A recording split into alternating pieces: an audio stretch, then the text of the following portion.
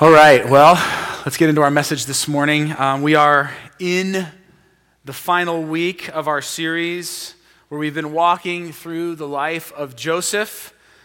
And this week we're going to look at a few final key verses. And as we do, we're also going to kind of look back at the larger story and some of the larger themes that Joseph and his life in this story teaches us about God. So we're going to be in Genesis chapter 50 this morning. If you have a Bible, you can grab one. Pull it out, turn to Genesis 50. If you're using one of the pew rack Bibles in front of you, we're going to be on page 43. That only applies to the pew Bibles. If you brought your own, it probably isn't 43. Don't be fooled. So we are at the end of this story. Joseph's family has now come to live in Egypt. They've moved from Canaan to Egypt. They've been living there in kind of a state or a suburb in Egypt called Goshen. They've been there for 17 years. And in our story today, finally, Jacob, Joseph's father, dies. And the first half of chapter 50 is the author simply giving us the informational details of what happens. There's an Egyptian period of mourning for 70 days. Then Joseph asks Pharaoh if he can take his father back to their homeland to bury him there. Pharaoh agrees, and so they go. The whole family, a giant contingent, travels back to the land of Canaan to bury Jacob there. And then finally the whole family comes back to Egypt as they promised. And that's the first 14 verses of chapter 50. But then, in verse 15, the author does something different. The author actually flashes us back to the moment when Jacob first dies, only this time, instead of sort of an informational perspective, the author gives us a relational perspective. What is happening inside the family dynamic, specifically between Joseph and his brothers? And that's where we'll pick up the story today. Genesis chapter 50, verse 15. When Joseph's brothers saw that their father was dead, they said, "What if Joseph holds a grudge against us and pays us back for all the wrongs we did to him?" Now you have to remember at this point, it has been 17 years since they first reconciled with their brother and have been living together all those years as a family in Egypt. 17 years have gone by, and still there are doubts and fears and insecurities tainting and infecting the family relationships. What if Joseph still holds a grudge against us and pays us back for all the wrongs we did to him? So they sent word to Joseph saying, "Your father left these instructions before he died." There's a lot of speculation about if this is just made up or happened. We don't know. "This is what you are to say to Joseph. I ask you to forgive your brothers the sins and the wrongs they committed in treating you so badly. Now please forgive the sins of the servants of the God of your father." When their message came to Joseph, Joseph wept. If you were here last week, you'll remember that tears are something that we see throughout this story. Time and time again, Joseph expresses significant emotional pain and sorrow. And here again, many, many years later, the brothers are still not sure if Joseph has completely forgiven them. And when they express this to him, Joseph weeps. He weeps because the reconciled relationship he longs to have with his brothers is still not there. He weeps because again, in this moment, he realizes, my very own brothers still don't trust me. After all these years, they are still secretly wondering, am I holding a deep-seated grudge? And friends, we talked about this a little last week, but let me say it again in a different way. Forgiveness does not require reconciliation, but in order for there to be complete reconciliation, there must be complete forgiveness. In other words, you can forgive someone and still not seek reconciliation. In fact, in some cases, especially when there is abuse, forgiveness should be pursued, but reconciliation may not be a good idea. It may not be wise.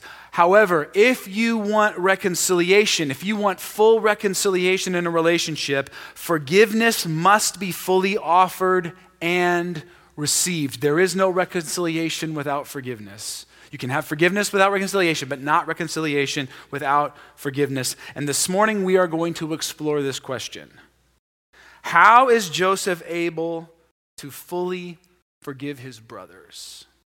How in the world, after what they did to him, beating him, throwing him in a pit, selling him into slavery, how in the world, after all they have put him through, is he able to fully forgive them? Because that is a tall order.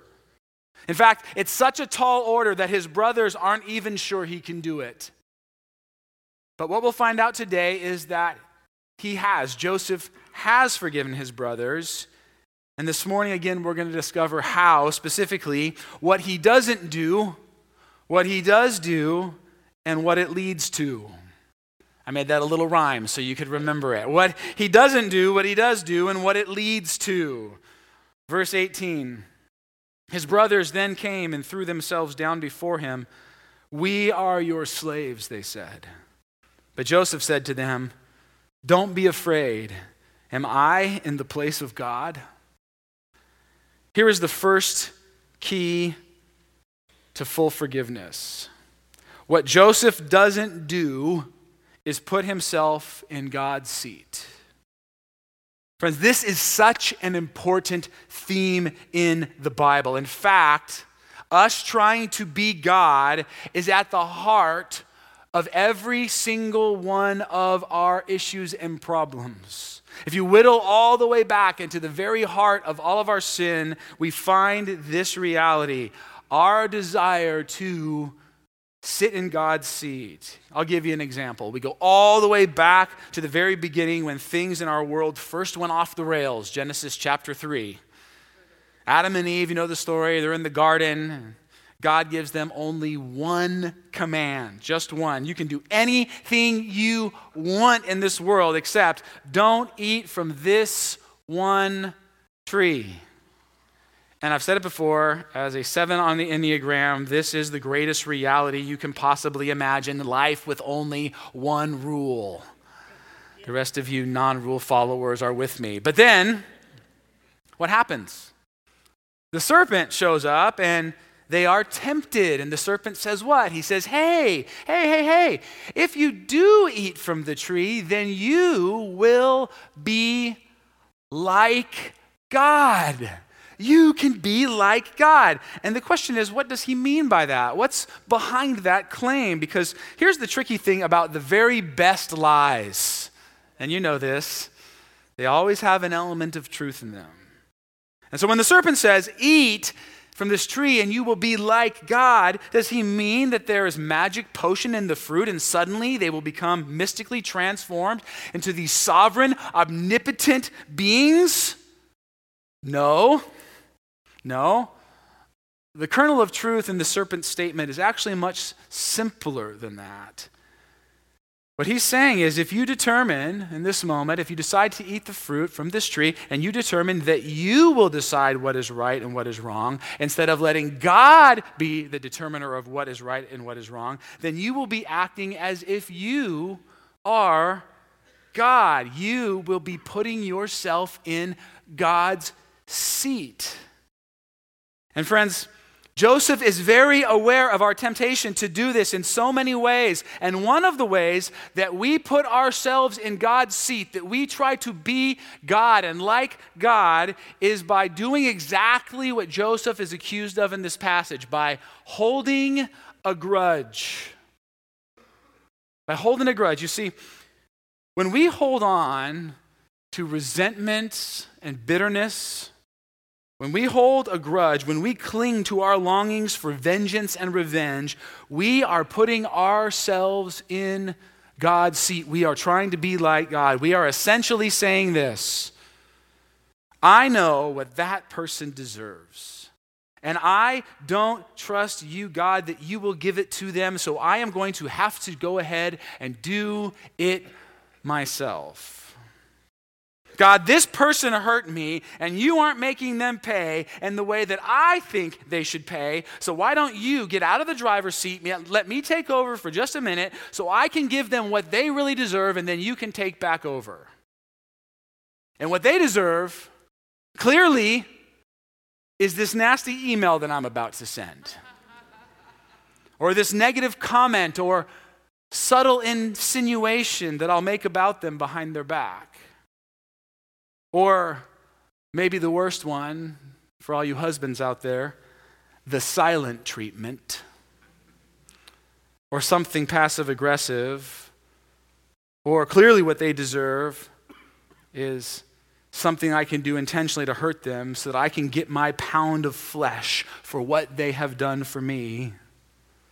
Friends, there is so much temptation for us to do this, for us to seek vengeance and revenge in big and very small and subtle ways, especially when we have been hurt and wounded. This is why God says so very clearly to us, why he gives us such clear commands on this. In Romans chapter 12 it says, "Do not take revenge, my dear friends, but leave room for God's wrath. For it is written, 'It is mine to avenge. I will repay,' says the Lord." You see, God says, yeah, you have been hurt. You have been wronged. You have been wounded. But especially in those moments, be very careful to stay out of my seat. And I want to be real clear here about something that I'm not saying. I am not saying, the scriptures are not saying, the story of Joseph is not saying that we are to ignore wrong things that happen in our world and not pursue justice or correction. If someone does something wrong and disciplinary justice is called for, we should pursue that in the right way, in the way that God would have us to. I am not talking here about turning a blind eye to sinful behavior and just allowing it to continue in the name of grace or love. Justice and revenge are not the same thing. Justice is to be pursued, revenge is not. In this passage, we are talking about revenge, not justice. Likewise, correction and revenge are not the same thing. Correction is a good thing. It's a needed thing. Revenge is not. If one of your kids punches another kid in the face or calls them a mean name, your response should not be, you know what? God will deal with you someday. Romans chapter 12. Now go on and play. Right? Not what we're talking about here. Because God wants to correct them. And he wants to correct them right now, in that moment, through you, the authority that he has put in their life. So there's a difference between justice and correction and vengeance and revenge. Joseph is dealing with the latter. And he says, I will not seek revenge. I will not put myself in God's seat. Next, he says, you intended to harm me, but God intended it for good to accomplish what is now being done, the saving of many lives. You see, to fully forgive his brothers, what Joseph doesn't do is put himself in God's seat. He resists the temptation to step into God's shoes. But what he does do is keep a tight grip on and make sure that he remembers God's sovereignty. Friends, this is huge. This is probably the biggest point in the story of Joseph. In fact, if you miss every other point that we have made for all 7 weeks in this story, this is the main one. Remember God's sovereignty. Remember that in everything that has happened, in all the highs and in all the lows, in all the good and in all the evil, in all the triumphs and in all the tragedies, in all the successes and in all the scandals, God has been at work amidst them all to accomplish his good purposes in and through Joseph.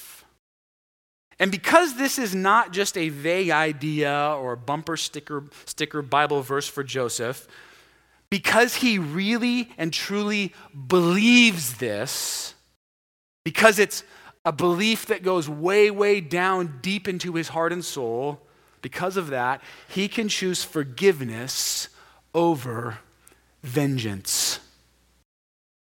Joseph does not have to get even to make things right with his brothers because he trusts that God has and will make things right.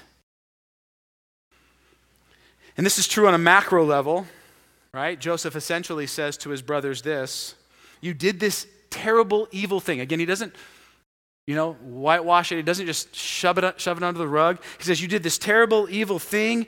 You sold me into slavery. You beat me. But then God used your terrible, evil thing to bring me to Egypt and to put me in a position of power so that I could use my gifts and talents with him to save food for an upcoming famine so that many, many, many, many people would not starve to death.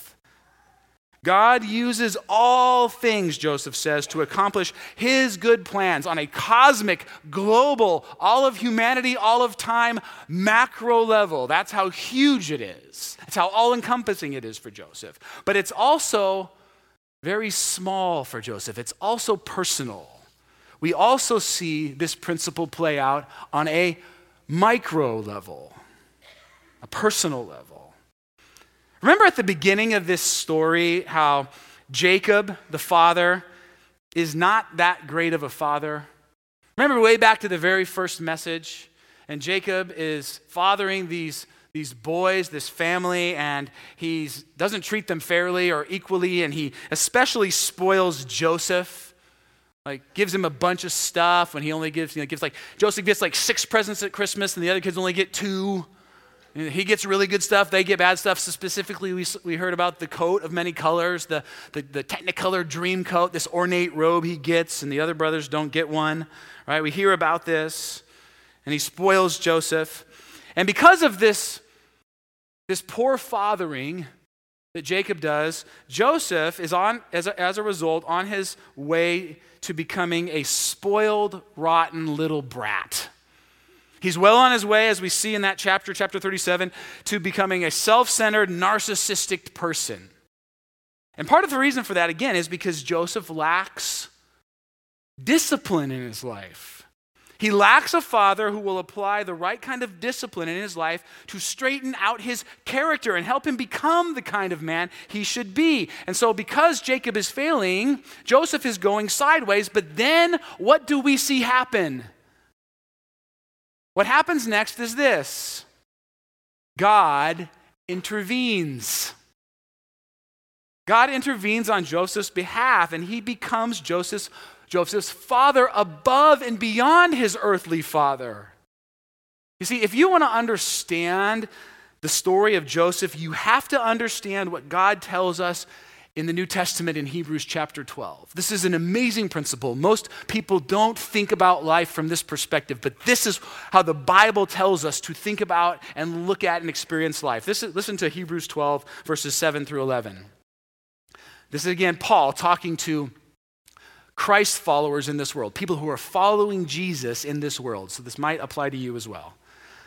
Endure hardship as discipline. I'll say that again. Endure hardship, that's pretty broad, right? As discipline. God is treating you as his children. For what children are not disciplined by their father? If you are not disciplined, and everyone undergoes discipline, then you are not legitimate, not true sons and daughters at all. Moreover, we have all had human fathers who disciplined us, and we respected them for it. How much more should we submit to the Father of spirits, that's God, and live? They, that's our earthly fathers, they disciplined us for a little while as they thought best. And here what Paul is doing is he's acknowledging that it was not always the right way, that our earthly fathers didn't always discipline us in the right way. Some of you had earthly fathers who did not discipline you well at all. They were either much too permissive or way too harsh. But he continues, he says, but God disciplines us for our good, in order that we may share in his holiness. No discipline seems pleasant at the time, but painful. Later on, however, it produces a harvest of righteousness and peace for those who have been trained by it. Now, we're going to connect this to the story of Joseph in just a minute, but first I want to point out that the word translated discipline throughout this passage is the Greek word paideia, and it's where we get our English word pediatrics, same root word. And we all know what pediatrics is, right? It's the care for children so they can grow up strong and healthy. It's the care we give kids so they can be healthy. And this word means something similar. It means this. Paideia means to oversee the entire environment of a child so the child receives whatever he or she needs to grow up healthy, strong, and mature. Now, the reason that the New Testament scholars translate this word paideia as discipline is because paideia is child nurture with teeth. It's not wimpy. It's the idea that you must be willing to bring sharp, unpleasant things into a child's life to correct them. In other words, if a child lies, if the child steals, if the child is selfish, there must be corrective action. But also, here's another nuance about paideia. In paideia, there's a big distinction between correction and retribution. In other words, the very clear goal of paideia, even when it is applying unpleasant things to a child for correction, the very clear goal is correction, not punishment or vengeance. The goal of paideia is a changed heart and a transformed life. Now, you know that as human parents, we sometimes fall short when it comes to this. We don't always exercise paideia. I'm thinking specifically of Pastor Paul. I'm just kidding, Pastor Paul. We fall short here, right? Our kids do something and it impacts us. Now, all you parents out there, just soak this in. Your kids do something, it impacts you. It impacts us. It frustrates us. It inconveniences us. They do something and now it's going to cost us time or money. And so what do? We discipline them, but our real motivation sometimes in that moment is not, I really want you to learn and grow from this. It's, you have caused me pain and discomfort, and now you're going to get some pain and discomfort as well, right? Like, I'm going to get my pound of flesh from you, kid, right? Through whatever means. Just the other day, this happened in my home. One of my kids took my iPad without asking and broke it. Oh, heck yeah. And in that moment, because I am the perfect father, I thought, how can I help this child learn and grow? It's not what I thought. I thought, that's going to cost me a lot of time and energy and money, and now, kid, you're going to pay. Not paideia. But friends, God is never like this. He is never out for a pound of flesh. He is never out for vengeance or retribution.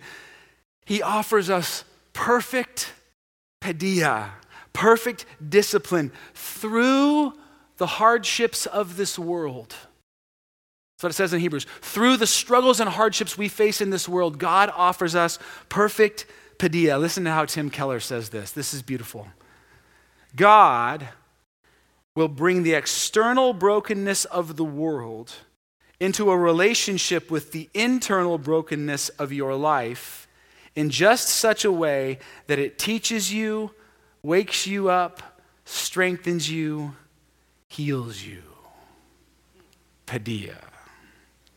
You see, Joseph says, because I believe in God's power to do that, because I believe in God's sovereignty, because I believe God is in control of everything that happens in this world and that he uses all of it for his grand purposes and also his nurturing discipline of me. Because of that strongly held belief, I do not have to hold on to bitterness and resentment and vengeance, but instead I can now fully believe. Because of that truth, I can fully believe or forgive my brothers. I can fully forgive. So let me stop right here and ask this. What if, like Joseph, you really believed that too? What if you really believed that? Not just I came to church and we said it on Sunday because it was the right thing to say, or it was a cool verse to stick on my mirror or my bumper sticker. No, what if in the depth of your heart and soul, you believed that God was sovereign, that he would work all things in this world for his cosmic plans, but also to nurture you and train you and discipline you into just the person he longs for you to believe? What if you really believed that God was truly using every struggle and hardship and difficulty and challenge, every wrong you faced in this world to transform you into the person that he longs for you to be? How would that belief impact your ability to forgive? If you really believed what Joseph's story teaches and Romans 8:28 says, that in all things God works for the good of those who love him, who have been called according to his purpose. You see, I think if you believed that, if you really did, you wouldn't have to throw a fit on the freeway when someone cuts you off. But you'd instead say, "Thank you, the Lord is teaching me patience through your terrible driving." You see, I think if you really believed that, you wouldn't have to carry around a grudge towards your boss for that decision she made 3 years ago. You see, I think if you really believed that, you wouldn't have to carry all that bitterness towards your sister around. You see, I think if you really believed that, maybe you could even forgive your mom for those things that she constantly said to you when you were growing up. You see, I think if you believe that God was at work in the midst of your hardship, even amidst the wrongs that other people did to you, you might even be able to forgive your father for what he did to you. Yep. And again, maybe because of what happened, the truth is you shouldn't try to reconcile that relationship. That would not be wise on this side of heaven. Maybe that wouldn't be a healthy thing, but you could forgive. You could be free of that load of anger and resentment and frustration and vengeance that you are forced to carry around all the time. If you really believe that, you could have freedom from all that anger and unrest. What if it were true that God was just powerful enough to use that terrible, maybe even inconceivable thing to change you and shape you and help you be the person he longs for you to be? What if he was that sovereign? You see, when we truly believe that God is using all things for his cosmic plans and also for our personal transformation, suddenly the deep lows and sorrows of our life also have deep meaning and purpose. You see, suddenly, if that's true, there's no such thing as meaning emptyless suffering. It all has a deep meaning and purpose because God will use all things, all of it, every single thing in your life. And we can even have peace and perseverance for the struggles and hardships and disappointments and betrayals that lie ahead, because God will use those too. So what Joseph doesn't do is put himself in God's seat. What he does do is cling to and remember the fact that God is sovereign. And finally, what it leads to is the ability to love our enemies. Verse 21. So then, this is Joseph's words to his brothers. So then, don't be afraid. I will provide for you and your children. And he reassured them and spoke kindly to them. See, Joseph doesn't just forgive them in an abstract way. He actually shows them love. He's able to love the same brothers, the very same brothers who beat him and sold him into slavery. And what we see here, really, friends, is that the first 2 points lead to the third point. The reason Joseph is able to fully forgive and love his brothers and show them kindness is because, first, he does not put himself in God's seat. He's that humble He receives humility. He takes on humility from the Lord and says, I won't put myself in God's seat. Second, he trusts God's sovereign power. He's that confident. He has that much confidence in the Lord. So he has humility from the Lord and he has confidence in the Lord. And when you put the humility of trusting God together with the confidence that comes from trusting God, suddenly you have a humble confidence that will fuel your ability to forgive and love and offer grace in ways that you could never muster up on your own. See, the humility and confidence of God at work in your soul will empower you to do things that you can't even imagine. And so again, friends, we end this story in the same way we began it, by saying this story is not about trying really, really hard to be as good a person as Joseph was. Please do not take that away. This story is about allowing the good news of God's amazing love for you to both humble you and give you confidence so that you can be transformed into the person God longs for you to be. A radically forgiving, loving, grace-filled person. You see, the story of Joseph is actually just a glimmer, just a foreshadowing of the gospel.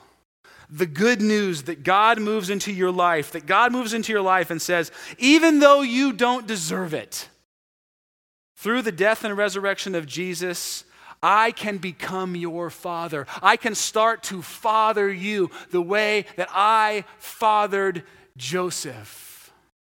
And that reality, the reality of God's undeserved love for you, should bring both massive humility and massive confidence. Humility as you see that you could never have saved yourself. Humility as you realize that to redeem your life, Jesus had to die. But then also massive confidence when you realize that he did die for you, and now nothing can separate you from the love of God that is in Christ Jesus our Lord. You see, when you are changed like Joseph was changed by God's amazing grace, then all of a sudden forgiveness, even of your greatest enemies and biggest hurts, becomes something that is possible. Not easy, not instantaneous, but possible by the power of God. So this morning, I'm going to once again invite you to the table to take the bread and the cup, to remember and declare through this meal God's great love for you, and to be fueled again with massive amounts of humility and massive amounts of confidence.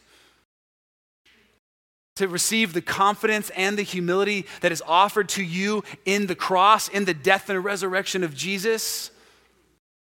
And maybe today, God wants to aim that humility and that confidence towards someone in your life that you either need to begin to or continue to fully forgive.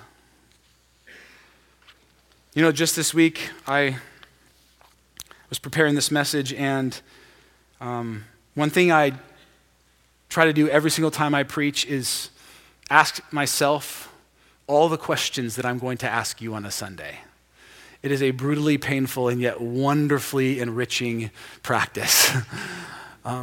And so I marinate on these questions all week, and then I get preached at twice on Sunday because I come twice. And then they linger around for the rest of the day and into Monday, and sometimes longer. And so I found myself this week asking this question. How about you, Dave? If you really believed that even in the midst of someone hurting you or doing you wrong, God was at work to lovingly discipline you into the person he longs for you to be, if you really believed that, Dave, is there anyone that you would more fully forgive? And of course, because that's who God is, he's always at work. He's always gracious to continue to work on us. He dug up a person in a situation, a person that I have honestly mostly forgiven. But what I discovered this week in this passage is that there were a few lingering scraps of unforgiveness still sitting there. And what God said to me is, Dave, in light of my love for you, in light of my sovereignty, in light of my promises, don't you think it's time for us to sweep up these remaining scraps?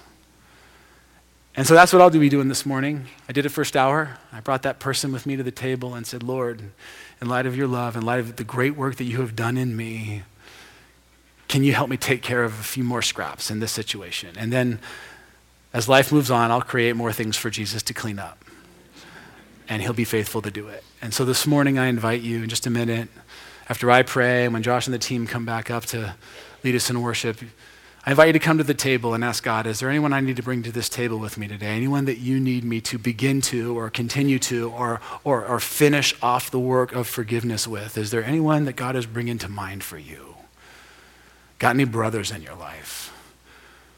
Because God, in his sovereignty, wants to fill you with humility, and he wants to fill you with confidence, and he wants to do the work of forgiveness in you and through you so that this world will never be the same. And it's not always easy, but it is rich. Amen?